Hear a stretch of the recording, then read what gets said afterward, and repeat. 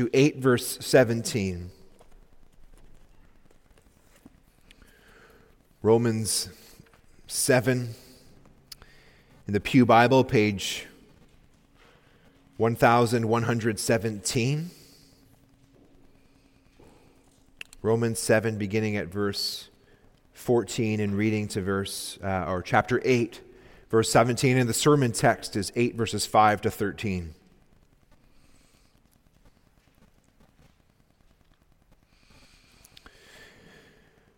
Romans 7:14.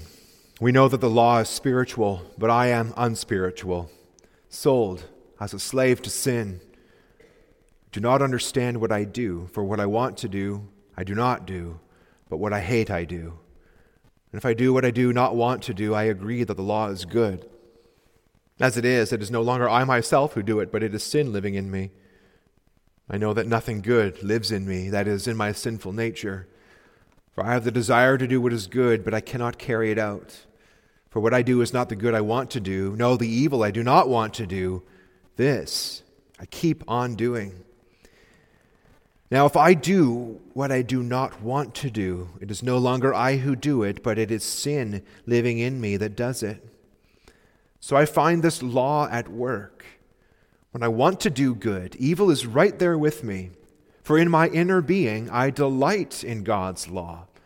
But I see another law at work in the members of my body, waging war against the law of my minds, and making me a prisoner of the law of sin at work within my members. What a wretched man I am! Who will rescue me from this body of death? Thanks be to God through Jesus Christ our Lord.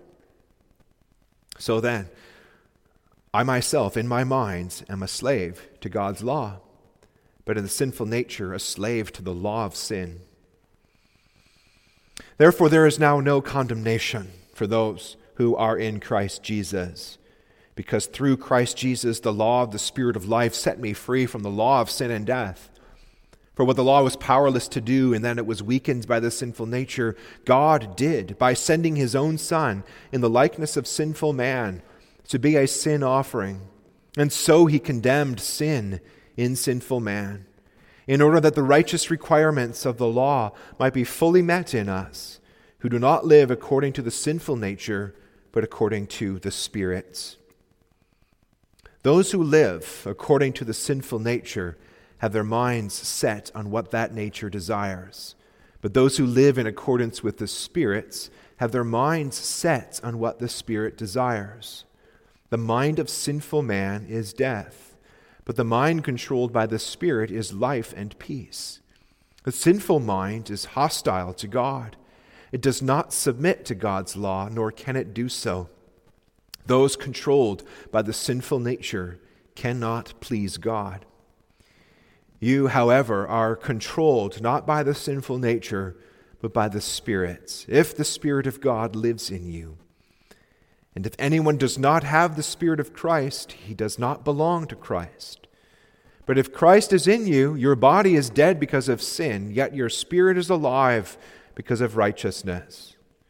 And if the Spirit of him who raised Jesus from the dead is living in you, he who raised Christ from the dead will also give life to your mortal bodies through his Spirit who lives in you.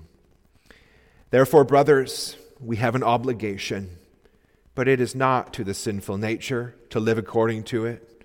For if you live according to the sinful nature, you will die. But if by the Spirit you put to death the misdeeds of the body, you will live. Because those who are led by the Spirit of God are sons of God. For you did not receive a spirit that makes you a slave again to fear, but you received the Spirit of sonship. And by him we cry, Abba, Father. The Spirit himself testifies with our spirit that we are God's children. Now if we are children, then we are heirs, heirs of God and co-heirs with Christ, if indeed we share in his sufferings, in order that we may also share in his glory.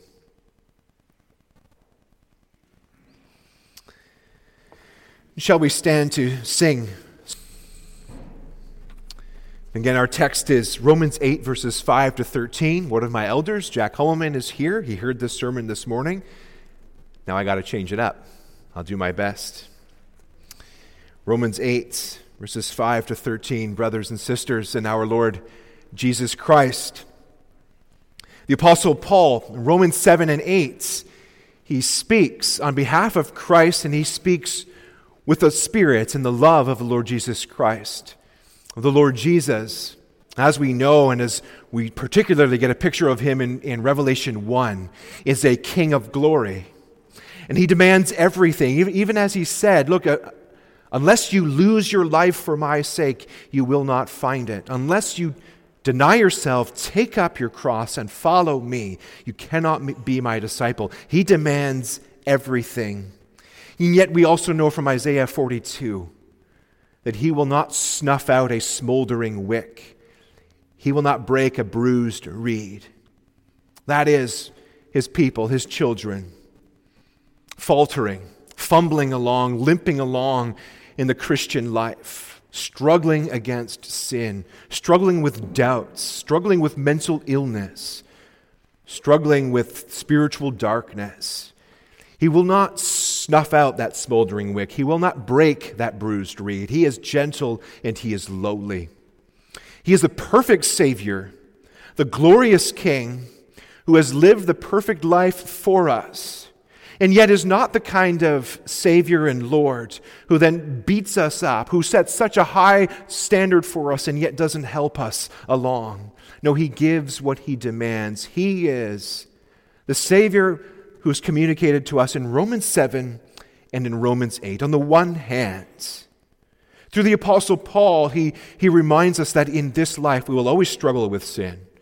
The Apostle Paul speaks of himself. He speaks personally, saying, the good I don't want to do, or the stuff I don't want to do, that's what I do. And the good I want to do, I don't do. I delight in the law of God. I want to do what's right. I am a new man.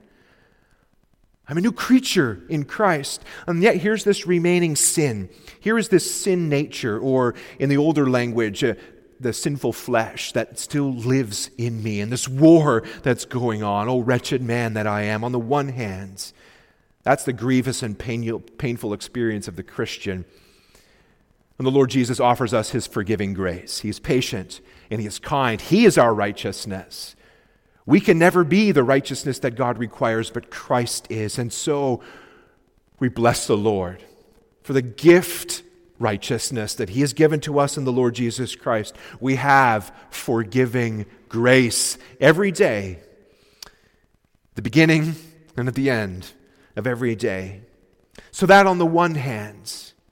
On the other hand, we're also called to be Romans 8 Christians. The Apostle Paul says, yes, we are, most of our lives we're just limping along. But that does not mean we should be content to give sin the last word. We should not be those who think, well, thanks be to God for his forgiving grace. I guess that's where I am. That's where I'm at. I'm just going to always struggle with this sin. At least I'm forgiven. Paul says, no, you're also a Romans 8 Christian. The Spirit of God lives in you if you belong to the Lord Jesus Christ. And you have an obligation then, not to the flesh, not to the sin nature, but to the Spirit of holiness, to Christ who bought you, to the Spirit who lives in you. Press on, carry on, grow, put sin to death, move forward in the Christian life. As Romans 7 Christians, we struggle with sin and we're often faltering along. As Romans 8 Christians, we remember sin, the sin nature, is a foreign invader. It is a squatter. It doesn't belong here. Christ is my King. I am a new creature. The Spirit lives within me. I can change. In fact, I must change. That's the command given to me. As Christ by his Spirit lives in me and gives me all the resources that I need to change. In a sense, then there's no excuse. Move on. And so we're called to be those Roman 8 Christians as well. That will be our theme for the sermon this afternoon, that the road to salvation. The road to salvation is lived in reliance upon the Spirit. The road to salvation is lived in reliance upon the Spirit. That is the Holy Spirit. The third person of the Trinity. A person, not a force, not an impersonal force, but no, truly a person, God himself, who has taken up residence in the life of each child of God. So the road to salvation is lived by reliance upon the Spirit. First of all, we'll look at the way of death. The way of death, which is the way of the flesh or the way of the sin nature. When I use the word flesh, that's because I wrote this sermon based on the New King James Version, which uses the word flesh instead of sin nature.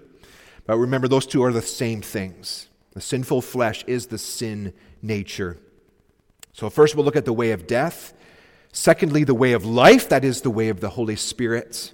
And then thirdly, there's this call. Choose life. The way of death, verses 5 to 8. The way of life, 9 to 11. And then verses 12 and 13. How should we then live? We'll choose life. The life that you've been given by Christ in the Spirit. First of all, the way of death, verses 5 to 8. Those who live according to the sinful nature have their minds set on what that nature desires. We are all conceived and born in sin. In Adam, that is our default setting. That we are born in sin, we are by nature children of wrath, we are dead in trespasses and sins. That's the natural man, as older theologians would put it. That is the sin nature. And so those who live according to the sinful nature have their minds set on what that nature desires. So the minds in Paul's writings is not just the intellect or reason. It includes our inmost self, our feelings, our affections, our wills. It's the control center of who we are. And so those who live according to the sin nature have their minds set. They cherish that. They cherish sin. They are pro-sin and anti-God. But those who live in accordance with the Spirit have their minds set on what the Spirit desires. That is righteousness and holiness and life. The mind of sinful man, verse 9, the mind of sinful man is death. That is, if we choose the way of sin, that is ultimately the way of death, both now and into eternity. But the mind controlled by the Spirit is life and peace. The Lord Jesus in John 5, verses 24 and 25, says, if you believe in the Son, you have already passed from death into life. That is, once you were spiritually dead, you were dead to God. You were dead in your trespasses and sins. You believe in the Lord Jesus Christ, and you were brought from the realm of sin and death and into the realm of life in Christ. Life that begins already now, and that grows and increases into eternity. And that comes to its culmination in the new creation. But those who reject Christ, he says, they have no life in them. They are the walking dead. Why? Because the sinful mind, or we can say the life that is controlled by the sin nature, is hostile to God. It does not submit to God's law, nor can it do so. So at the root of our disobedience, at the root of sin, is a hatred for God. That is our default nature. That is what we are conceived and born in, unless the Spirit of grace comes and does a work in our hearts. That is who we are in our inmost self, apart from the Spirit of grace. We don't just do bad stuff. We don't just mess up. We don't just break rules. We are in our heart of hearts opposed to God, separated from Him, at enmity with Him. There is an infinite chasm between He and us that we cannot cross. We will not submit to God's law. In fact, we cannot do so. It does not submit, the sin nature does not submit to God's law, nor can it do so.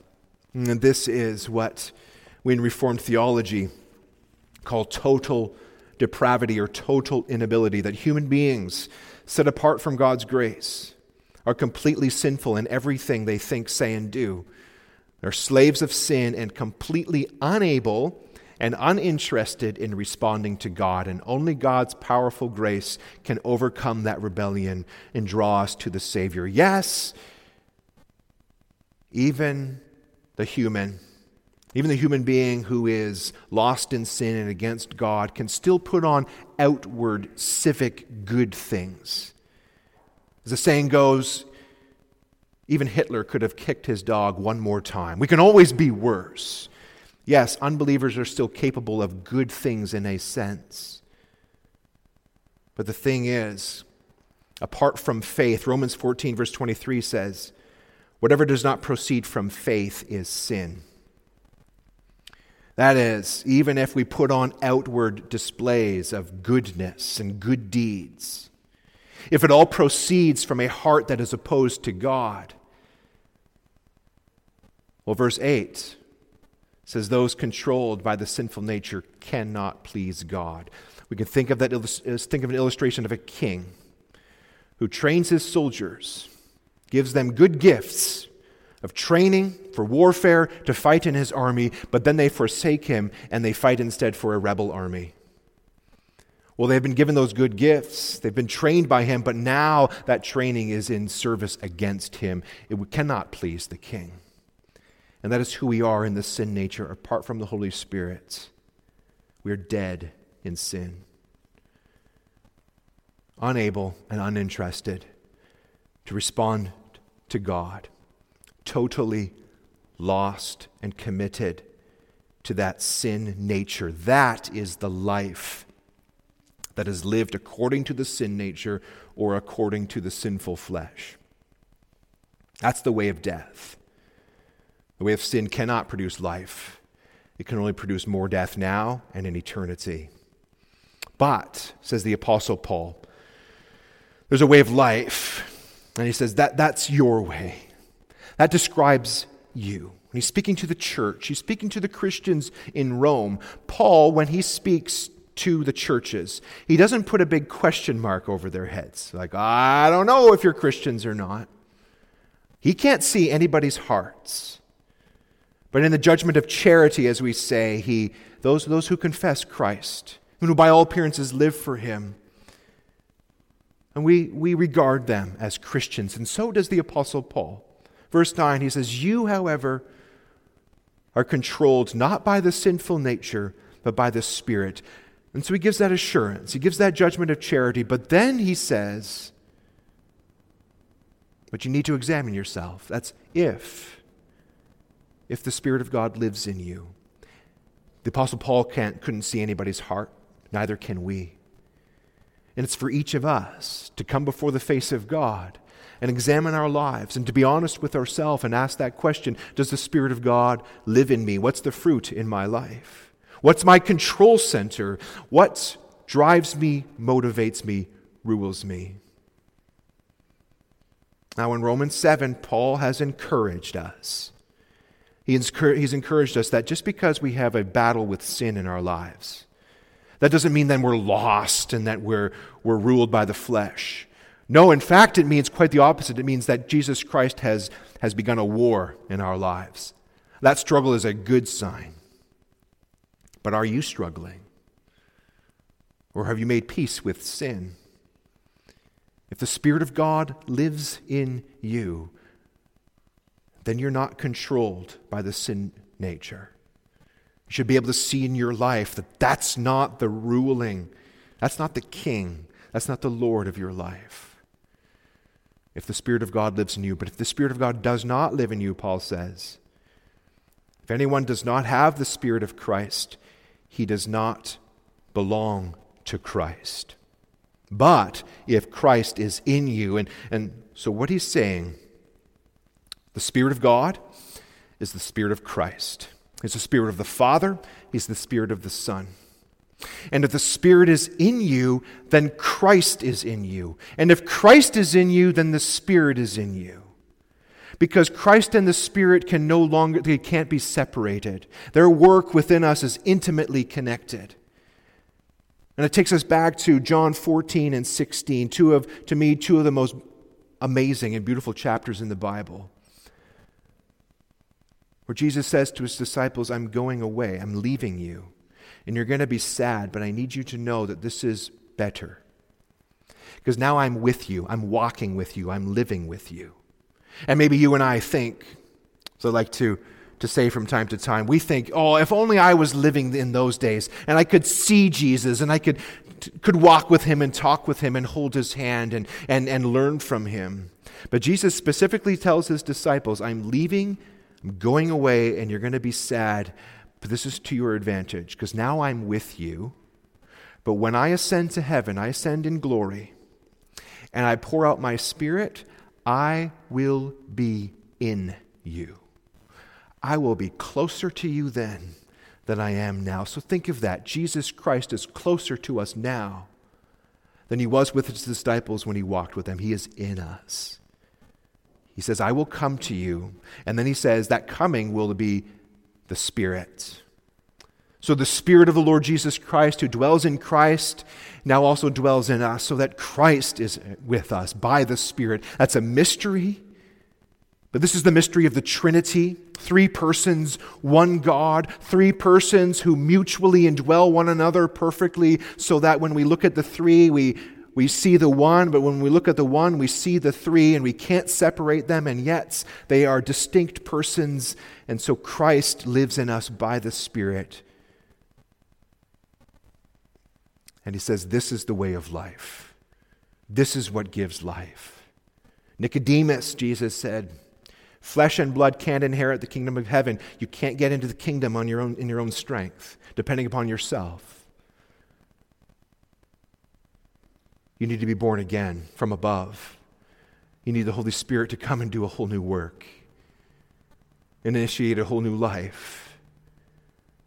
Turn your eyes to the Lord Jesus hanging on the cross, to open your eyes to see him with a new heart so that you love him and savor him. Only the Spirit can do that work. And if Christ is in you, says the Apostle Paul, and here's the way of life. Your body is dead because of sin. You're all going to be buried in the ground. These bodies wear out because of Adam's sin. And because of our sin with him, we are all subject to death. Your body is dead because of sin, but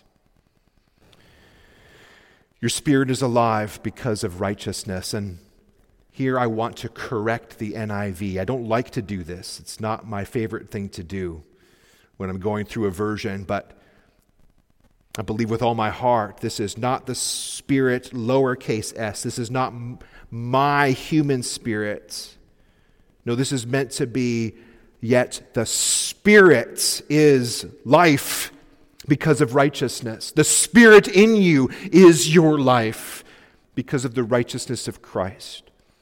Because he died on the cross and earned your forgiveness. He died on the cross so that you are now by faith in him clothed with his righteousness. He is now also given you his Spirit, who has initiated a new life in you. You are forgiven. And now you are being transformed. Your body is going to die, but inwardly you are alive. You have fellowship with God, something that no one can ever take away. To be estranged from God, to be separated from him, that is death. To have communion with God, this is life, and that is the Spirit who lives in you and I. And if he lives in you, if the Spirit of him, verse 11, who raised Jesus from the dead is living in you, he who raised Christ from the dead will also give life to your mortal bodies through his Spirit who lives in you. So as Jesus was raised from the dead by the Holy Spirit, and now the Holy Spirit of Christ lives in us. So that's our guarantee that one day, not only are we now made alive spiritually, but one day we will be given new bodies. He will raise these bodies to life, and body and soul we will dwell in that new creation where everything is set right again. That is the way of life. And here's the promise then held out in the gospel. You have forgiving grace, but you also have transforming grace. The transforming life of the Holy Spirit who lives in you. You're not only forgiven at the cross through Christ's blood, but you also have new life in the empty tomb in the power of the Spirit who raised Christ from the dead in triumph. Now he lives in you. He is Christ in you. That means, finally, Paul says, you must choose life. You must. If you will enter the new creation, if you will attain to eternal life, you must choose life. It's like Moses standing on the border of Canaan, and he's crying out to the children of Israel. And he says, see, I have set before you today life and good, death and evil. He says, choose life, that both you and your descendants may live, that you may love the Lord your God, that you may obey his voice, and that you may cling to him, for he is your life and the length of your days, and that you may dwell in the land which the Lord swore to your fathers, to Abraham, Isaac, and Jacob. Choose life. Verses 12 and 13. Therefore, brothers. Paul speaks very personally and lovingly. Therefore, brothers, we have an obligation. That is, we have a debt. We owe something. But it is not to the sinful nature to live according to it. For if you live according to the sinful nature, you will die. But if by the Spirit you put to death the misdeeds of the body, you will live. Paul is very pointed. He says, now you have that choice. Because you still have the sin nature living in you. You do and I do. But you are a new creature in Christ. You have the Spirit living in you. Choose life. Choose the way of the Spirit. We still have this awful capability of choosing the sinful flesh, of carrying on with our gossip, or still going to that internet site, or still choosing anger and hatred, choosing the grudge, of choosing sin, of staying with it and sticking with it and not doing what we need to do to kill it. And now we can't do any of this in our own strength. It's not a matter of pull up your bootstraps, do better, stop it. That's pointless, that's helpless. Because we are helpless in ourselves, in our flesh, in our natural man. But the point Paul's been making is that's not who defines who you are anymore. It is Christ by his Spirit who lives in you. Work out your salvation with fear and trembling, for it is God who is at work within you to will and to do according to his good pleasure. So the Spirit lives in you. So press on. And you have a choice. You have your sin nature. And as Chris Lundgaard in his book, The Enemy Within, so helpfully puts it, he says, you have a sumo wrestler living in you called the sin nature. And you can feed it. You can feed it by choosing sin, by what you see, by what you say, by what you do, by where you go, and the life of the mind that you choose where nobody else is. You can feed that sumo, and you can make him strong until he takes over your life. Or you can starve him and kill him. You can cut out that eye. You gouge out the eye, cut off the hands. You can beat that sumo wrestler into submission. Now in this life, sometimes we're running, sometimes we're walking, most of the time we're limping, and we're bloody and we're bruised. We are smoldering wicks and bruised reeds. We are the man of Romans 7 or the woman of Romans 7, "O wretched man that I am, who will rescue me?" That's where we spend a lot of our time, acknowledging that. But this is the point Paul is making. It's not that it's always easy, it's not that we're always doing so well, but it's the question of where are you headed? What is the direction? Are you on that road? Are you fighting that battle? Because there's no middle ground. So you're either in the flesh or you are in the Spirit. You're either ruled by the Spirit and you're killing sin. It's sometimes, one step forward and 2 steps back. But it's a lifelong struggle. And Paul's point is you must be. You must be killing sin, because if you're not, that's the way of the sinful flesh, and that leads to death today and into eternity.